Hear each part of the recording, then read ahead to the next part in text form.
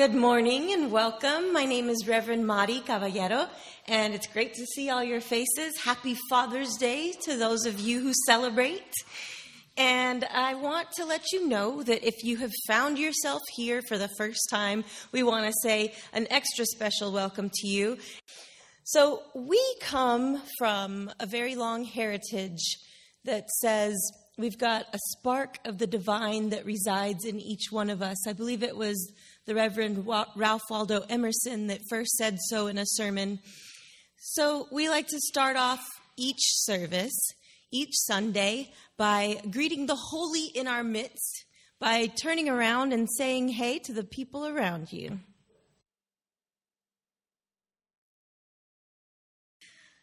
And now, if you'll join me in the words by which we light our chalice, it's found in your order of service. In the light of truth and the warmth of love, we gather to seek, to find, and to share. The opening words are a poem called Kindness from Words Under the Words by Naomi Shihab Nye. Before you know that kindness really is you, you must lose things. Feel the future dissolve in a moment like salt in a weakened broth. What you held in your hand, what you counted and carefully saved, all this must go. So you know how desolate the landscape can be between the regions of kindness. How you ride and ride, thinking the bus will never stop. The passengers eating maize and chicken will stare out the window forever. Before you learn the tender gravity of kindness, you must travel where the Indian in a white poncho lies dead by the side of the road. You must see how this could be you. He, too, was someone who journeyed through the night with plans and the simple breath that kept him alive. Before you know kindness as the deepest thing inside, you must know sorrow as the other deepest thing. You must wake up with sorrow. You must speak to it till your voice catches the thread of all sorrows and you see the size of the cloth. Then it is only kindness that makes sense anymore. Only kindness that ties your shoes and sends you out into the day to mail letters and purchase bread.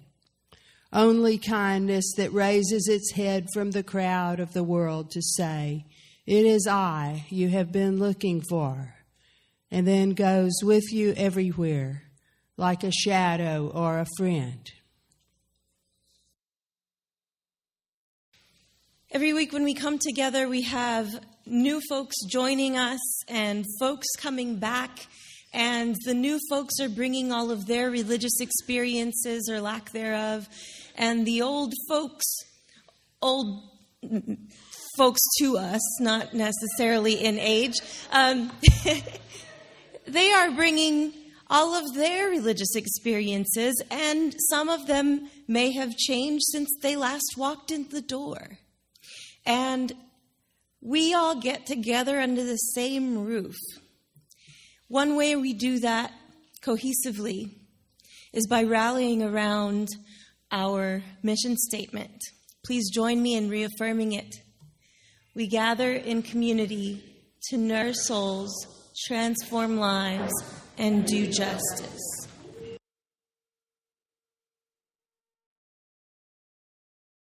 Today's reading is by a woman named Moja Kaf.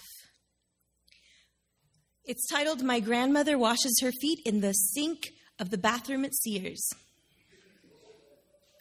My grandmother puts her feet in the sink of the bathroom at Sears to wash them in the ritual washing for prayer, wudu, because she has to pray in the store or miss the mandatory prayer time for Muslims.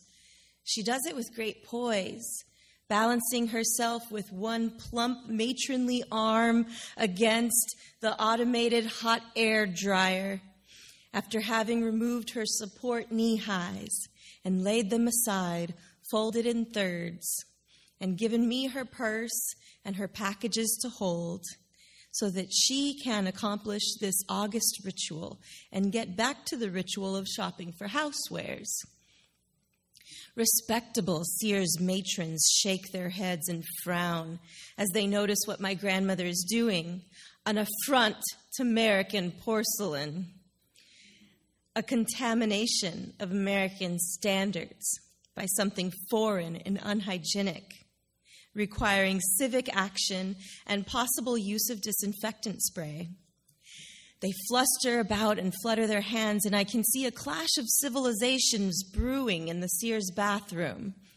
My grandmother, though she speaks no English, catches their meaning, and her look in the mirror says, "I have washed my feet over Iznik tile in Istanbul with water from the world's ancient irrigation systems. I have washed my feet in the bathhouses of Damascus over painted bowls imported from China among the best families of Aleppo. And if you Americans knew anything about civilization and cleanliness, you'd make wider washbins anyway." My grandmother knows one culture, the right one, as do these matrons of the Middle West. For them, my grandmother might as well have been squatting in the mud over a rusty tin in a vaguely tropical squalor. Mexican or Middle Eastern, it doesn't matter which. When she lifts her well-groomed foot and puts it over the edge, "You can't do that," one of the women protests, turning to me. "Tell her she can't do that." "We wash our feet 5 times a day," my grandmother declares hotly in Arabic. "My feet are cleaner than their sink." Worried about their sink, are they? I should worry about my feet. My grandmother nudges me. "Go on, tell them." Standing between the door and the mirror, I can see at multiple angles my grandmother and the other shoppers, all of them decent and good-hearted women, diligent in cleanliness, grooming, and decorum. Even now, my grandmother, not to be rushed, is delicately drying her pumps with tissues from her purse. For my grandmother always wears well-turned pumps to match her purse. I think in case someone from one of the best families of Aleppo should run into her here in front of the Kenmore display. I smile at the Midwestern woman as if my grandmother has just said something lovely about them. And I shrug at my grandmother as if they had just apologized through me. No one is fooled, but I hold the door open for everyone, and we all emerge on the sales floor and lose ourselves in the great common ground of housewares on markdown.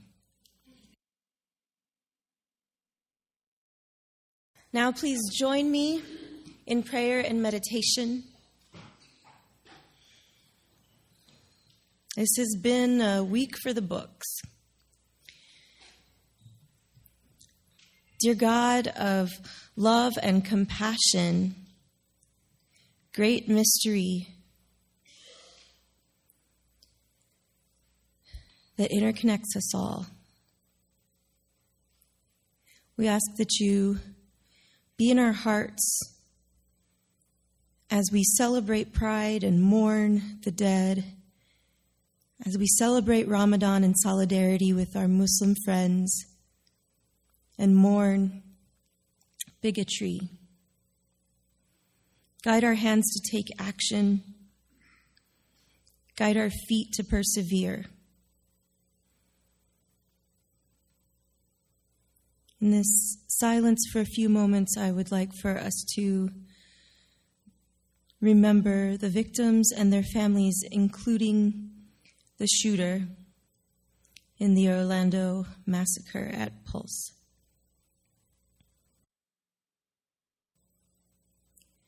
We extend our compassion to all. Amen.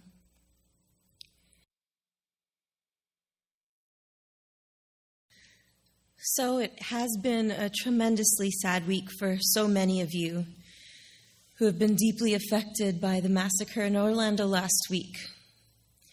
We're becoming ever numb to news of gun violence.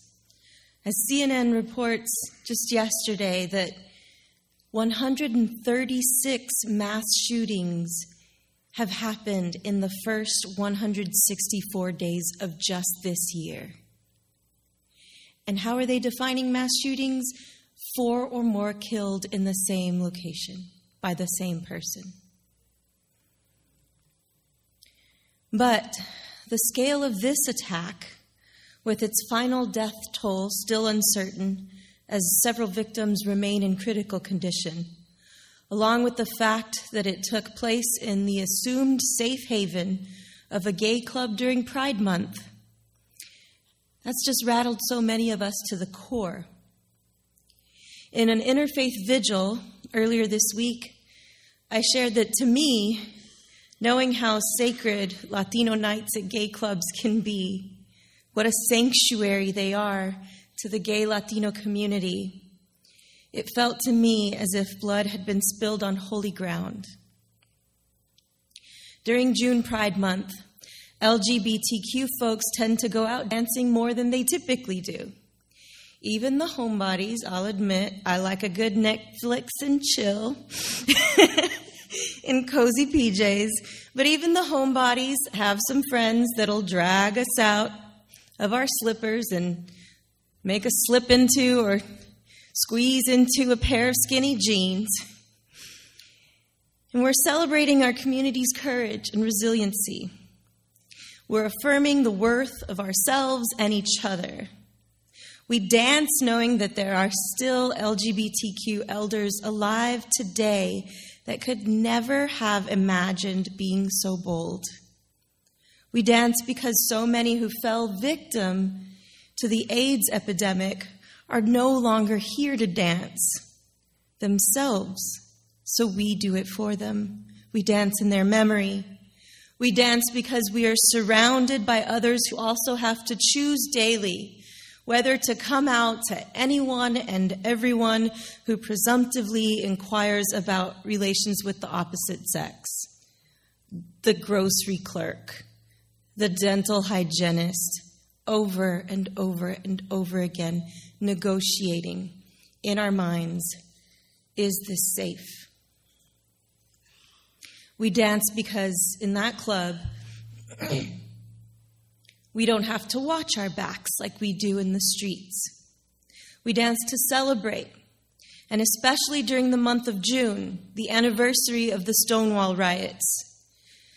The modicum of progress some of us have made in being fully accepted by our family of origins, all of this worthy of celebration. There's a peace, a freedom, a camaraderie in a gay club that, especially during Pride Month, gives way to a level of joy that it can legitimately bring about a religious experience on the dance floor. It's a little bit of feedback on this. I know that's messing with you who wear hearing aids. So when I say a religious experience, I don't mean this in a drunken or euphoric sense, but think about how or when you have felt connected or united with God or humanity or the universe or whatever you call it. Where were you? What were you doing? Maybe you held your newborn for the first time.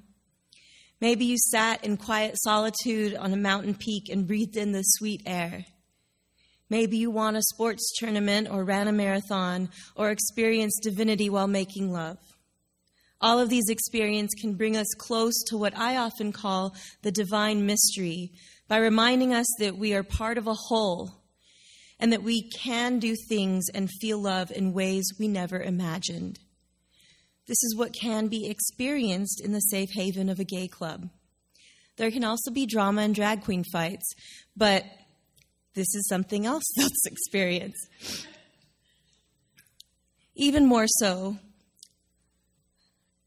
for Latino LGBTQ folks, the remnants of brutal colonialism, transgender roles, and hypermasculinity, reinforced by conservative Christianities, these create a need for spaces where LGBTQ Latinos can reconcile these two identities, being both Latino and queer.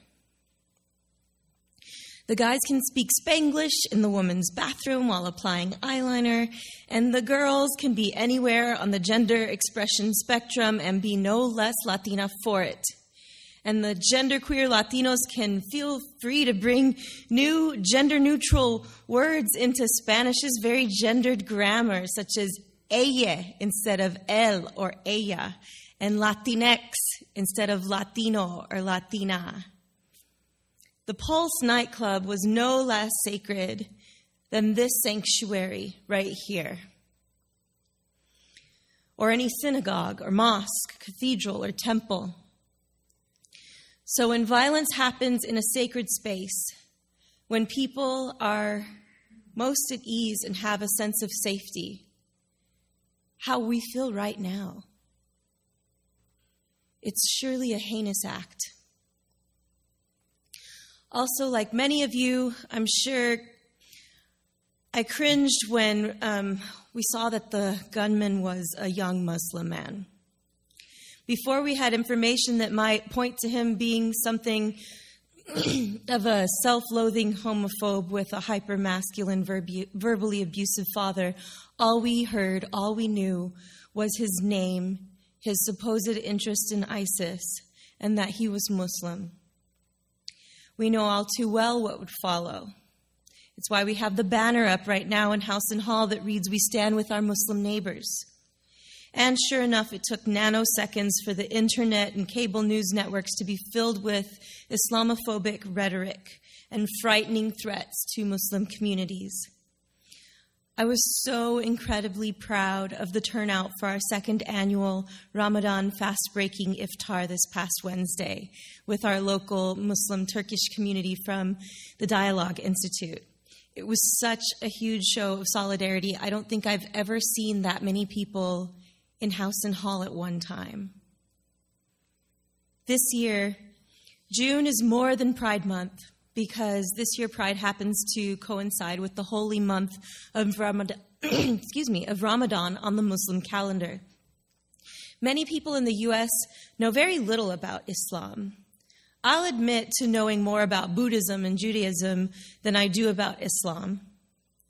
When I went before the Ministerial Fellowship Committee of the UU Association to be deemed ready and fit for ministry, this big deal interview, I was asked the question, among others, what are you most drawn to about Christianity, Judaism, and Islam? I had a small panic internally and then answered, Christianity, the radicalism of Jesus and his bravery to stand up against a powerful empire. Judaism, centuries of tradition and the emphasis on ritual and family. And Islam, the huge focus of universal love of God. And I took a guess at this because of knowing the hearts of my Muslim friends who are dear to me. And I didn't know if I was right or not. I just assumed that there's love in there somewhere. I didn't know enough. So it was like, I thought I'd remembered a concept like this in my learning about Islam, but I couldn't be paid to recall anything more than I just said. Last month, one of my Muslim friends posted an article about the Muslim concept of rahma. It turns out rahma was the idea that I had in mind when I took an educated guess at the interview question. But universal love of God seems to be an inadequate interpretation of the word. In fact, rahma is often interpreted as mercy in English, though this too does not fully capture what it means. Rahma is one of the most central teachings of the messenger Muhammad. He said, I am not sent here to curse, but I was sent as a rahma. Not only is the word and words derived from the root, not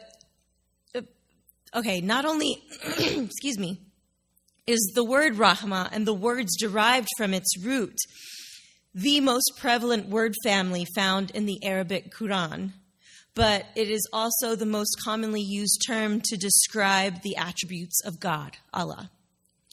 There are famously 99 different names or attributes of God. Some include, in the Muslim tradition, some include Al-Basir, the all-seeing, Al-Ghafur, the all-forgiving, and Al-Hakim, the wise.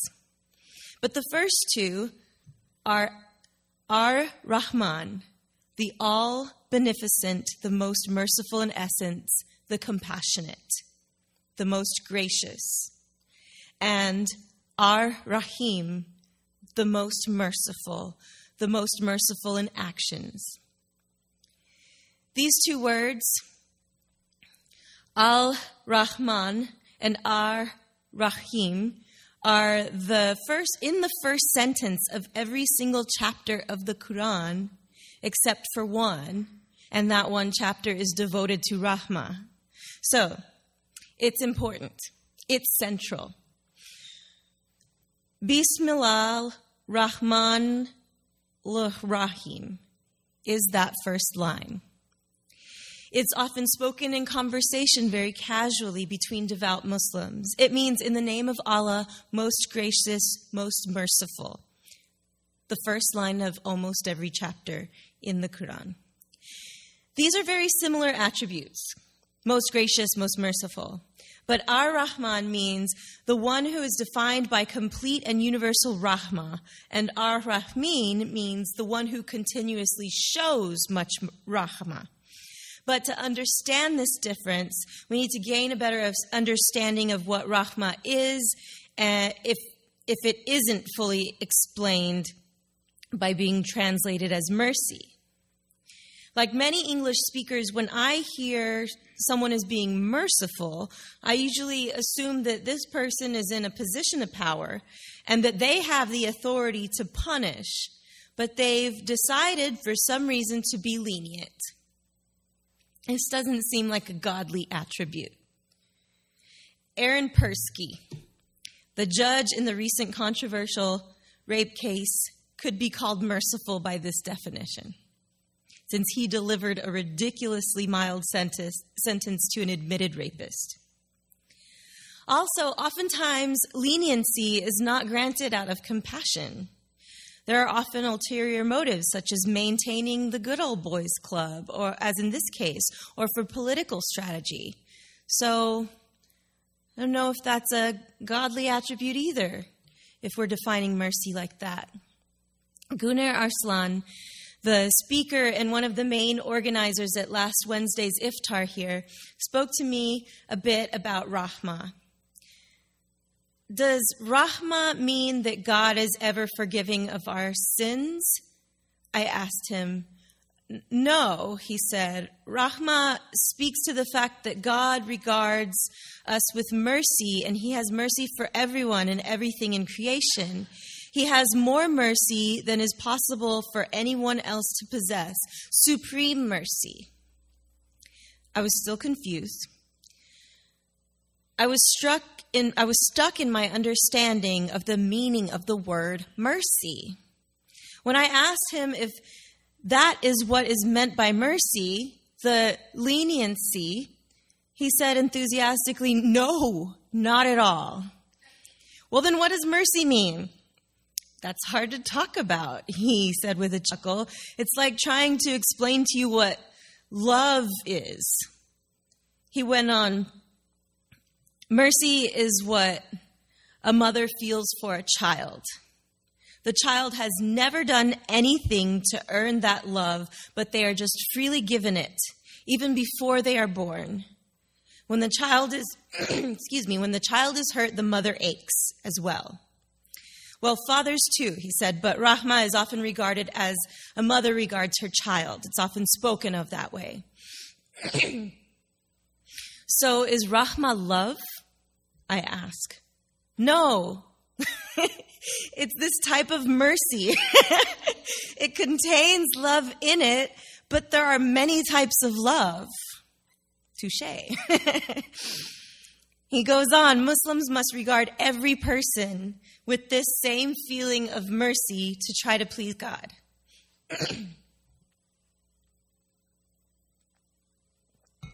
In the article, Rahma, not just mercy, Adnan Majid explains, of course, this connection of Rahma and motherly love is linguistically unsurprising. For Rahma is related to the Arabic word Ram, which means uterus, womb, and figuratively family ties.